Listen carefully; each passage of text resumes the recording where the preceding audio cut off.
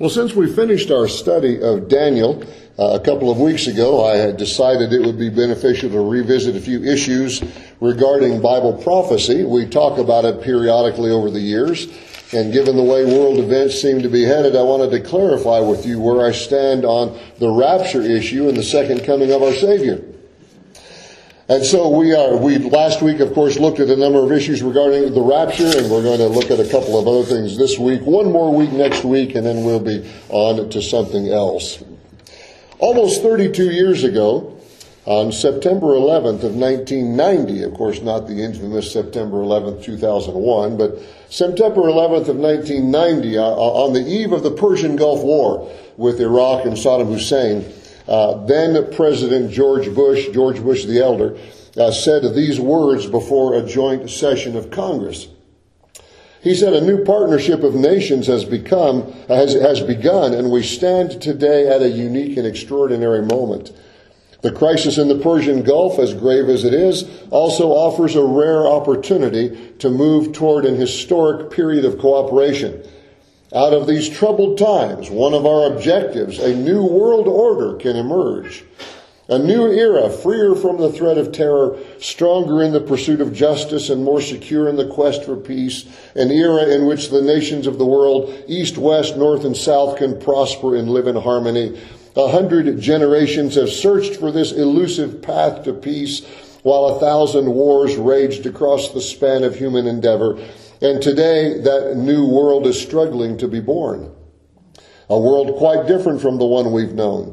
A world where the rule of law supplants the rule of the jungle. A rule in which nations recognize the shared responsibility for freedom and justice. And a world where the strong respect the rights of the weak, which, of course, is not what's still happening, nor will it ever until Jesus Christ reigns." But I thought as I read that again this week, boy, he had a great speechwriter. But those remarks that he made raised many eyebrows among Bible-believing folks 32 years ago, as it was the first time anybody remembered a public official using the term New World Order in public. It's since been used publicly by many others, Henry Kissinger, former UK Prime Minister Tony Blair, and just this past week, our current president said to a quarterly gathering of American business CEOs, he said, "There's going to be a new world order out there, and we've got to lead it." There are very many interesting things going on in our world today. There is a new world order coming. Sometimes it's called the Great Reset. Sometimes it's called Agenda 2030. Sometimes it's called a globalism initiative, or other terms. But it is coming, and it will eventually culminate in the rise of the Antichrist and his worldwide totalitarian government, which we've seen from several perspectives in our study of the book of Daniel over these past months. But we are not looking for the Antichrist. We are looking for our Lord and Savior Jesus Christ, as Titus 2:13 says, looking for the blessed hope and glorious appearing of our great God and Savior Jesus Christ. And the coming of Christ is the culmination of all things, the ultimate purpose of God that fulfills all the other purposes of God, the total and final revelation of the glory of God. The coming of Christ brings together all the fulfillments of all the promises of God from the beginning of Genesis to the end of Revelation. Bible students who have listed and categorized by type all the portions of Scripture tell us that 1/3 of the Bible is prophecy. The coming of Jesus brings together all of those prophecies. As the angel told John in Revelation 19 and verse 10, he said, "The testimony of Jesus is the spirit of prophecy." The testimony or the message of Jesus is the spirit or the essence of all true prophecy. So as the governments of the world and the economies of the world and various happenings of the world begin to line up, we know that the world is being prepared for the return of Jesus Christ. And I wonder if you would today turn to Revelation chapter 20. Revelation chapter 20. I want to read to you this morning a few verses. We won't do a deep dive into every single phrase of this passage this morning, but I want you to see something foundational to our understanding of Bible prophecy. Revelation 20, we're just going to read the first 7 verses. Revelation 20, beginning in verse 1. Then I saw an angel coming down from heaven, having the key to the bottomless pit and a great chain in his hand. He laid hold of the dragon, that serpent of old, who is the devil and Satan, and bound him for 1,000 years. And he cast him into the bottomless pit and shut him up and set a seal on him, so that he should deceive the nations no more till the 1,000 years were finished. But after these things he must be released for a little while. And I saw thrones, and they sat on them, and judgment was committed to them. And I saw the souls of those who had been beheaded for their witness to Jesus and for the word of God, who had not worshipped the beast or his image, and had not received his mark on their foreheads or on their hands. And they lived and reigned with Christ for 1,000 years. But the rest of the dead did not live again until the 1,000 years were finished. This is the first resurrection. Blessed and holy is he who has part in the first resurrection. Over such the second death has no power.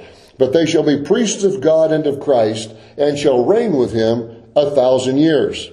Now when the 1,000 years have expired, Satan will be released from his prison. And on the text goes to explain what is going to take place there. In these 7 verses, you see the phrase 1,000 years spoken of 6 times. 6 times in 7 verses. And if we take this plainly, we understand that there is a period of time that is apparently going to last 1,000 years. Again, it's used 6 times in 7 verses. Revelation 19 has described, if you were to read back in that chapter, the triumphant return of Christ with his heavenly army as the King of Kings and the Lord of Lords, destroying the armies of the Antichrist and capturing the Antichrist and the false prophet, casting them into the lake of fire. Then the devil will be bound, as we read just a moment ago, and thrown into the bottomless pit for 1,000 years so he can't deceive anyone during the 1,000-year reign of Christ. Then he's released at the end of the 1,000 years, and he instigates one final rebellion against God. But my point in this passage that I'm emphasizing with you is that if we believe, I certainly believe, that this 1,000 years is a real, literal period of time in which Jesus Christ will rule on this earth for 1,000 years in fulfillment of hundreds of Old Testament prophecies. And this plain, literal understanding of this passage is the foundation of our understanding of every other prophetic passage. If this is literal, then everything else regarding the coming of Christ and the establishment of his kingdom on earth for 1,000 years also has to be literal. If this is figurative or symbolic or allegorical, then so must be everything else. So what you do with these few verses becomes essential to your entire understanding of Bible prophecy.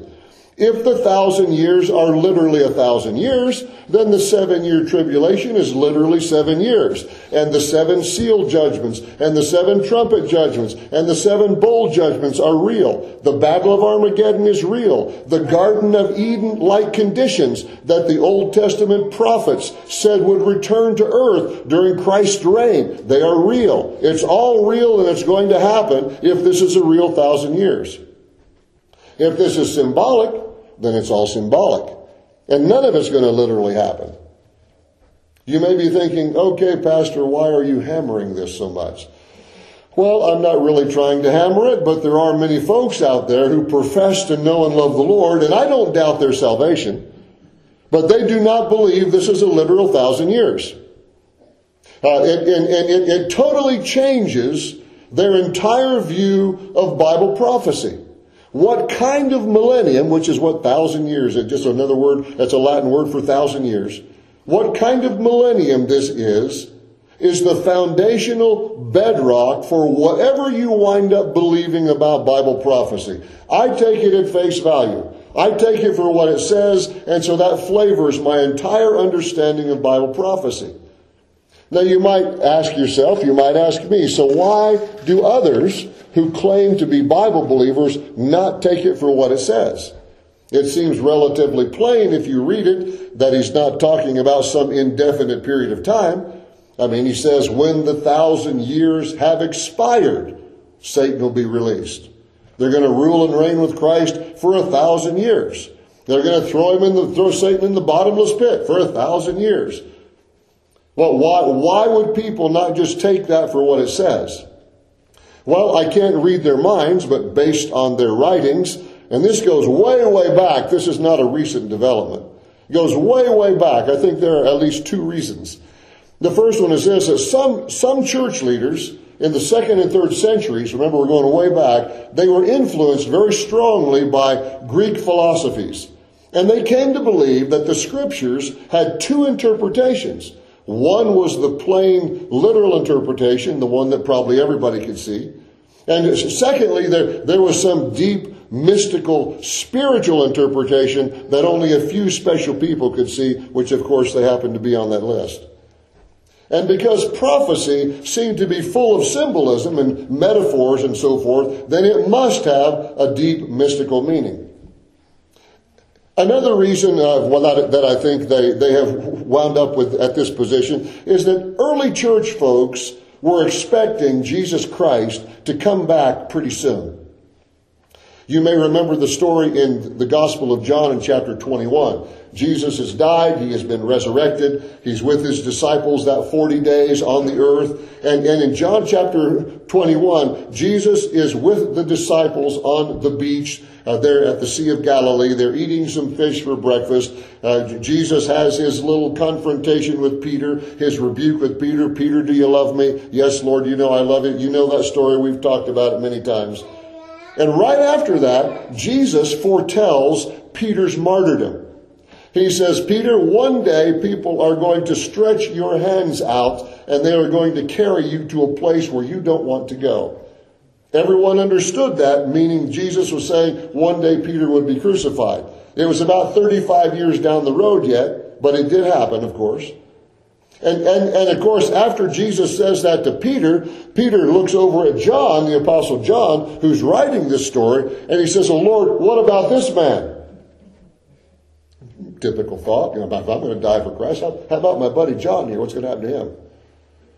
And Jesus looks at John, actually he looks at Peter, and he says, if I desire him to live until I return, what is that to you? Follow me. And so John, who's writing this story, actually that's great advice. You know, the Lord Jesus says to Peter, don't worry about what I do with other people. You just worry about what I do with you. You follow me, Peter. But John, who's writing this, says, because Jesus said that, there was a saying that went out among the disciples that I wasn't going to die. He says, although Jesus didn't really say that, all he said was, if it's my will for him to live until I come back, then don't let that bother you. So Jesus didn't say, John writes, Jesus didn't say I wasn't going to die.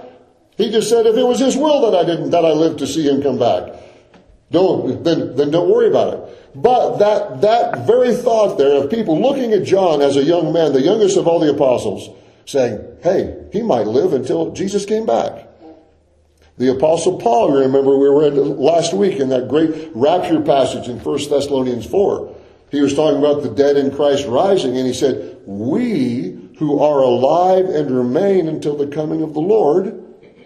Paul thought, at that point in his life, Paul thought he might live to see the coming of Christ. Of course, we know later on he realized he wasn't going to live to see the coming of Christ. And as he wrote to his son in the faith, Timothy, he said that in 2 Timothy, the time of my departure is at hand. He knew he was going to be martyred. Then back to the Apostle John, who wrote the book we call Revelation, around 90 to 100 AD. He ended the book. The next to the last phrase in Revelation says, even so, come quickly, Lord Jesus. So you put all of those thoughts together, and the early church expected a soon return of Jesus. They had no idea the church age was going to last 2,000 years. And so as time went on into the 2nd and 3rd centuries, you get up around 400 AD, Jesus still hadn't come back. 300 years after John said, even so, come quickly, Lord Jesus. 400 years after the resurrection and ascension of Christ. And so, because of that, the spiritualizers of prophecy said, all this stuff must be symbolic. I mean, we've been waiting all this time, and it hasn't happened. I mean, looking around at our world, it seems almost absurd to think that this is literal. I mean, where are the Jews? Jerusalem's been a pile of rubble for hundreds of years. The nation rejected Jesus. Jews are scattered all over the place. I mean, this just can't be a literal kingdom. Maybe it's a spiritual kingdom. Maybe Jesus is already ruling from heaven. Maybe he's just ruling in our hearts. Maybe the 1,000 years just means a long time. Surely this can't be literal, because we've been waiting around for almost 400 years now, and this hasn't happened yet. Surely Jesus didn't really mean that this was actually going to be a 1,000-year reign. And so you can see from their perspective how one might possibly arrive at some of those conclusions. But now here we are about 400 AD, and spiritualizing Bible prophecy among many groups of Bible students became an entrenched part of their theology for 1,500 years and is still popular today in some circles. But the only view of Bible prophecy that is consistently literal in its interpretation is what we call premillennial, pre-tribulational. The amillennial and postmillennial folks we talked about a little bit last week, they spiritualize almost all of Bible prophecy. The premillennial folks who are not pre-tribulational, they spiritualize parts of Bible prophecy. But pre-tribulational folks like me, we see a clear distinction between Israel and the church.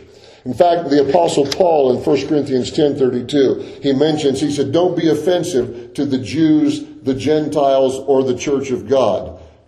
He makes a distinction there. We'll look possibly next week at Romans 11, where the Apostle Paul makes a very clear distinction between between national Israel and the church. But when we look at the Bible, we take prophecy literally. We take it for exactly what it says, even if we can't figure out all the details. If Revelation 20 says it's a 1,000-year reign of Christ, we think it's a 1,000-year reign of Christ. If the devil's going to be bound and thrown into the bottomless pit for 1,000 years, he'll be in there for 1,000 years. We take it for exactly what it says. When Daniel wrote, and we looked at this many, many weeks ago, we spent about 4 weeks looking at that prophecy of the 77s in Daniel chapter 9. That is a time designated, Daniel said, as a time of purifying and ultimate salvation for the nation of Israel. The church, New Testament believers, were not a part of the first 69 sevens in that prophecy, so why should they be a part of the 70th, which is the Great Tribulation, the 7 years? Israel and the church are distinct from each other. Jeremiah chapter 30, he calls that tribulation, that 7-year tribulation, the time of Jacob's trouble. It's a time of purifying and ultimate salvation for the nation of Israel. Next week, we're going to talk more about the day of the Lord, and we'll spend some more time in 1 and 2 Thessalonians. We're going to conclude, Lord willing, our little 3-week mini-series on these rapture issues. But let me show you an interesting passage here in the book of Revelation. Look back at chapter 3. Revelation chapter 3.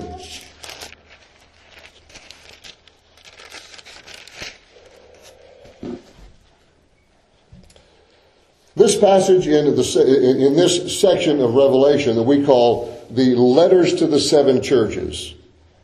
Maybe if you've looked at the book of Revelation at all over the years, you're familiar with the letters to the 7 churches.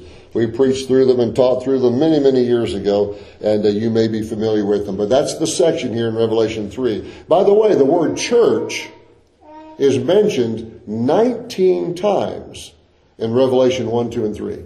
First 3 chapters of Revelation. You see the word church appear 19 times, where the church is pictured on earth. Revelation 4 and 5 then pictures the church in heaven. Revelation 6 begins the tribulation. And from chapter 6 all the way through chapter 19, we see all sorts of tribulation events. Then Revelation 20 that we just looked at pictures Christ's glorified saints ruling and reigning with him on earth during his 1,000-year kingdom. But nowhere in chapters 6 through 19, the tribulation section, is the church mentioned. Saints are mentioned, saved people, but church or churches does not appear anywhere in the text. It's 19 times in the first 3 chapters. Then we see the church in heaven in chapter 4 and 5. When the tribulation starts, we don't see any mention of the church until we get all the way to the end of the kingdom, or all the way into the kingdom of the millennium. Another reason why we think the rapture is pre-tribulational. But in this portion of Revelation, the letters to the 7 churches, we have 7 kinds of churches that are described. These churches were real churches in the Apostle John's day, but they also describe the kinds of churches we see in our day. We see a church with no love. We see a persecuted church, a compromising church, a corrupt church, a dead church, a faithful church, and a lukewarm church. They're not on fire, they're not stone cold, they're just kind of lukewarm. And in this section, we're going to look today here in chapter 3 about the faithful church, the church in Philadelphia. The Lord Jesus expresses several promises. And just to clarify, just in case you feel misled, that is not Philadelphia, Pennsylvania. Okay? The Philadelphia, Pennsylvania was named for this town. This is an ancient Greek town in Asia Minor. Today, the ruins of it are in the modern day country of Turkey, where all these letters to the 7 churches, all of these churches, those cities or the ruins of those cities are in the western end of the modern day country of Turkey. So this church in Philadelphia, not PA, okay, this is in Asia Minor 2,000 years ago. And the Lord Jesus Christ expresses several promises. Remember, no church is perfect. If there were a perfect church, we would ruin it by attending it, because we are not perfect. I certainly couldn't pastor it, because I would wreck its perfection. So when we say this was a faithful church, we're not saying it was a perfect church. We're saying that it was a model of being a faithful, loyal, obedient church for the Lord Jesus. Here, let's read these verses, starting in verse 7 up to verse 13. To the angel in the church in Philadelphia write, these things says he who is holy, he who is true, he who has the key of David, he who opens and no one shuts, and shuts and no one opens. I know your works. See, I have set before you an open door, and no one can shut it, for you have a little strength and have kept my word and have not denied my name. Indeed, I will make those of the synagogue of Satan who say they are Jews and are not, but lie. Indeed, I will make them come and worship before your feet, and to know that I have loved you. Because you have kept my command to persevere, I also will keep you from the hour of trial, which shall come upon the whole world, to test those who dwell on the earth. Behold, I am coming quickly. Hold fast what you have, that no one may take your crown. He who overcomes, I will make him a pillar in the temple of my God, and he shall go out no more. I will write on him the name of my God, and the name of the city of my God, the new Jerusalem, which comes down out of heaven from my God. And I will write on him my new name. He who has an ear to hear, let him hear what the Spirit says to the churches. Notice he says to the churches, plural. Even though this was a letter to this one church, in general it was a letter to all of us. Because he said, listen to what the Spirit says to the churches, plural. So Jesus here at the beginning of these verses, Jesus describes himself as being the Holy One, the True One, the one who has authority and access to all the kingdom promises. He says, he who is holy, he who is true, he who has the key of David. That is an Old Testament phrase. Actually, it appears in the book of Isaiah chapter 22, referring to the king's right-hand man who had the key of David, the key to access to the palace where the king lived. And so it's a beautiful phrase, the key. Of course, the key unlocks a door. A key gives you access. He says, I have the key to this kingdom that belongs to David's descendant. So he says, I am the Holy One. I am the True One. I am the one who has authority and access to all the kingdom promises. I am the one who can open doors and close doors for the church as he wishes. He said, I am all powerful. You know, we see this same kind of picture of God when he says to Isaiah in Isaiah 43:13, he says, I work, and who can reverse it? You remember Nebuchadnezzar back in Daniel 4 that we looked at many months ago. Nebuchadnezzar said of the true and living God in Daniel 4:35, he said, no one can restrain his hand or say, what have you done? And the verse we've referred to many times in our study of Daniel, Isaiah 46, where God says, I am God and there is none like me. I have spoken it. I will bring it to pass. I have purposed it. I will do it. And here he says, when I open a door, no man can close it. And when I close a door, no man can open it. I am the holy, true, authoritative, omnipotent, sovereign Lord. And he said, I have something to tell you, O Church of Philadelphia. Now, you might get a little nervous when you hear God talk like that. I'm the holy, true, authoritative, omnipotent, sovereign Lord, and I've got something to say to you, church in Philadelphia. But what he says is really wonderful. He says, I know your works. I know what you have done. And he said, I have set an open door for you, and nobody can close it. He said, you have a little strength. He said, you are not a big, powerful organization. But he said, you have kept my word and you have not denied my name. I love it. And he said, I'm going to honor you in the presence of your enemies. That's what he's talking about there. He said, the synagogue of Satan, filled with these people who claim to be Jews and they're not, and they're lying. He said, I'm going to honor you. I'm going to make them come and worship before your feet and know that I have loved you. He said, I'm going to honor you in the presence of your enemies, and they're going to know that I have loved you. Why? Because he says, because you have kept my command to persevere. Verse 10. You have kept my command to persevere. Literally means you have kept the word of my patience, the word of my endurance. I will keep you from the hour of trial that is to come upon the whole earth to test those that dwell on the earth. Several observations we want to make about verse 10. One, the test that was coming was in the future. It will come. The test is a definite time period, the hour of testing. And the test is going to affect the whole world. And then fourthly, it is aimed at unbelievers. The reason why we know that is because that phrase, those who dwell on the earth, it is used 10 times in the book of Revelation.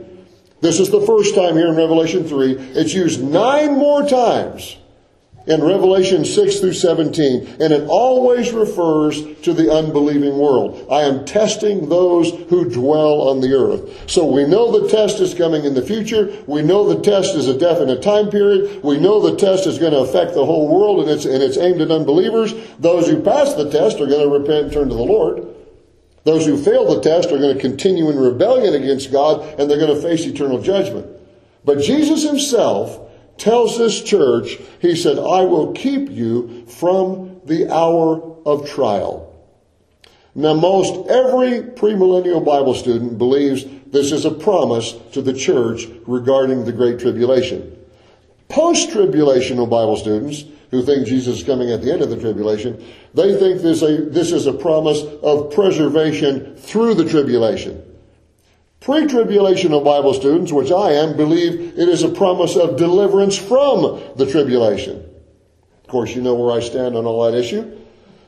I believe it is a promise of deliverance from the hour of trial. Why? Because from the very time of testing, several reasons. First of all, the meaning of the phrase keep from means out of or away from. There's a little preposition in the Greek text that just 2 letters, ek. In English, it'd be ek. Little preposition ek in the Greek text. It means out of or away from. There is another little preposition en, which means in, and another little preposition dia, which means through. But Jesus didn't say he would keep them in the hour or through the hour. He said he'd keep them ek, out of or away from the hour of testing. And as we read Revelation 6 through 19, we see that many people are going to turn to Christ during the tribulation, and they're going to be martyred. We see them in chapter 7 and other places. So to be preserved through the tribulation doesn't really seem to be the promise here. It seems to be Jesus is saying, I will keep you away from the hour of trial, which is going to come upon those who dwell upon the earth. But you know, the promises don't stop there.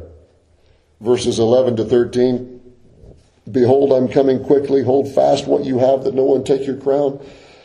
And this verse 12, it is such a beautiful verse. He who overcomes, I will make him a pillar in the temple of my God, and he will go out no more. I will write on him the name of my God and the name of the city of my God, the New Jerusalem, which comes down out of heaven from my God, and I will write on him my new name. Jesus says, when it comes, it's all going to happen fast. I'm coming quickly. Hang on, be faithful, don't quit. And I see three promises to God there that God makes to us in verse 13, verse 12 rather. He says, I'm going to give you eternal security. He said, I'm going to make you a pillar in the temple of my God. A pillar is permanent. It's rock solid. It's stable. It's there. He said, I'm going to give you eternal security. Secondly, he says, I'm going to give you eternal citizenship. He said, I'm going to write on you the name of my God and the name of the city of my God, the New Jerusalem. He said, I'm going to give you eternal citizenship. You say, what's the big deal about that? Well, you know what citizenship has. Citizenship has privileges. You have things as a citizen of a country that, in fact, in John's day, to be a Roman citizen, man, you had rights that nobody had. Because there were loads of people living in the Roman Empire who were not Roman citizens. But if you were a Roman citizen, you had some privileges, a whole list of them that nobody else had.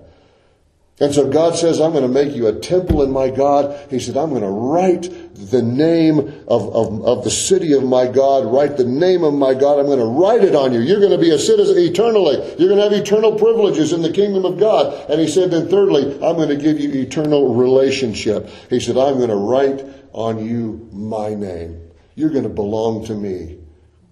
I'm going to give you eternal security. I'm going to give you eternal citizenship. I'm going to give you eternal relationship.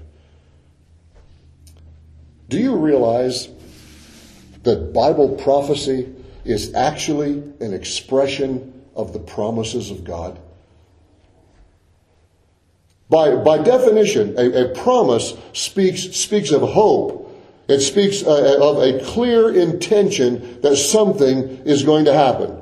Promises create expectation and excitement because we're looking forward to something.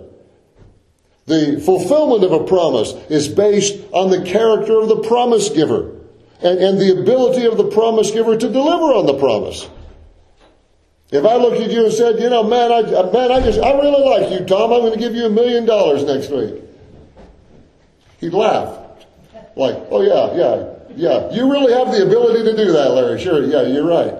Well, I don't have the ability to do that. It's a stupid promise. I can't do it. You see, the ability to, or the fulfillment of a promise is based on the character of the promise giver and the ability of the promise giver to deliver. Which makes it all the more powerful when Jesus says, I am the Holy One. I'm the true one. I'm the one who's got the keys of David. I'm the one who opens and closes doors. And the ones I open, nobody can close. And the ones I close, nobody can open. And I say, this is what's going to happen to you. You see, Bible prophecy is God telling us what he is going to do. And it is filled, Bible prophecy is filled with beautiful promises for the Lord's people. Some of you may be familiar with that grand old book, Pilgrim's Progress. Second most popular book in the world. The first most popular book in the world is the Bible. More copies sold of the Bible than any book in the history of the world. Pilgrim's Progress is number 2. And I'll brag a little bit, written by one of my illustrious ancestors. Probably my only illustrious ancestor. Pilgrim's Progress, of course, written in jail. John Bunyan, writing from jail because he would not take a government license to preach. Put him in jail for 12 years. While he was there, he wrote Pilgrim's Progress. Beautiful picture. It's an allegory. It's a picture of his main character is a guy named Christian. And he's working his way through life. He's walking down the road of life in this world. And he has all kinds of pitfalls and troubles and trials. And I mean, it's really kind of a beautiful, if you ever try to read it, read one of the modern versions, because if you read the one from the 1600s, it'll be tough to follow. But in this wonderful, memorable scene from Pilgrim's Progress, Christian finds the pathway kind of difficult. And he climbs over a gate. He sees over on the side, it looks like there's really this nice, smooth, green grass meadow. Hey, I think, this road's kind of rocky. It's a little tough. I think I'll climb the fence and walk over there.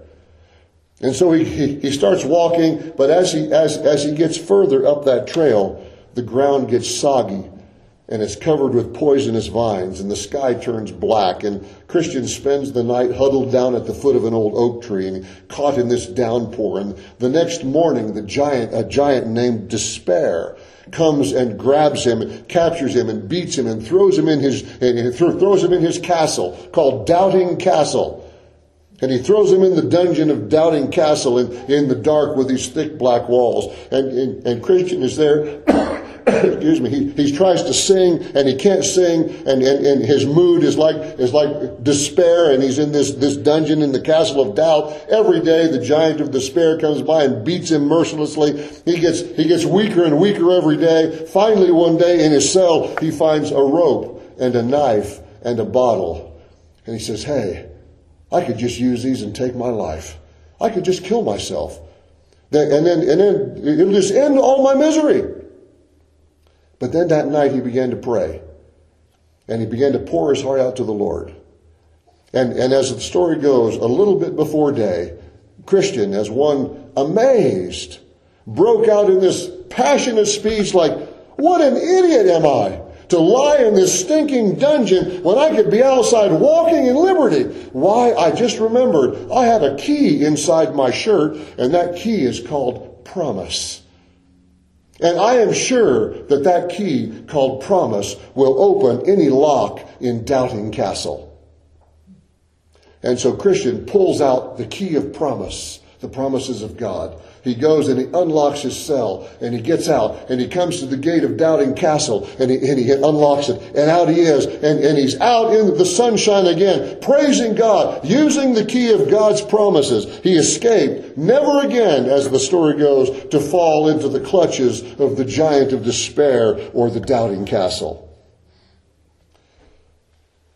The Bible is filled with promises of God. And Bible prophecy is a part of those promises. God says, I'll give you eternal security. I will give you eternal citizenship. I will give you eternal relationship. Keep my word. You have not denied my name. You have kept my word. I will keep you from the hour of testing that's going to come on the earth. Don't fear the future. Don't fear hard times. Don't fear the end times. Because if you have the promises of God, you have everything. Let's pray.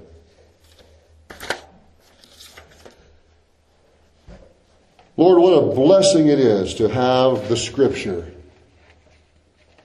What a blessing it is to know the Lord Jesus Christ, to have your presence with us, and to have a Bible filled with the promises of God. Lord, it's very easy for us as we look around at this sin-cursed world and we look around at all the troubles on this planet, very easy for us to let the giant of despair throw us into Doubting Castle. But Lord, we have the promises of God. We have our Savior, the Holy and True One, who is authoritative and omnipotent and sovereign. And you have promised us eternal security and eternal citizenship and eternal relationship. And we believe, Lord, you have promised to keep us from the hour of trial that is to come upon the earth. Not to say we won't have troubles, not to say we won't have tribulations, we won't have times of suffering as God's people suffer all over this world even today. But we do believe you'll keep us from that hour of testing that you're going to pour out on the earth one of these days. Lord, in the meanwhile, may we never fall prey to the giant of despair and doubting castle. May we use the key of the promises of God. Because if we have your promises, Lord, we know we have everything. Help us, we pray. In Jesus' name, amen.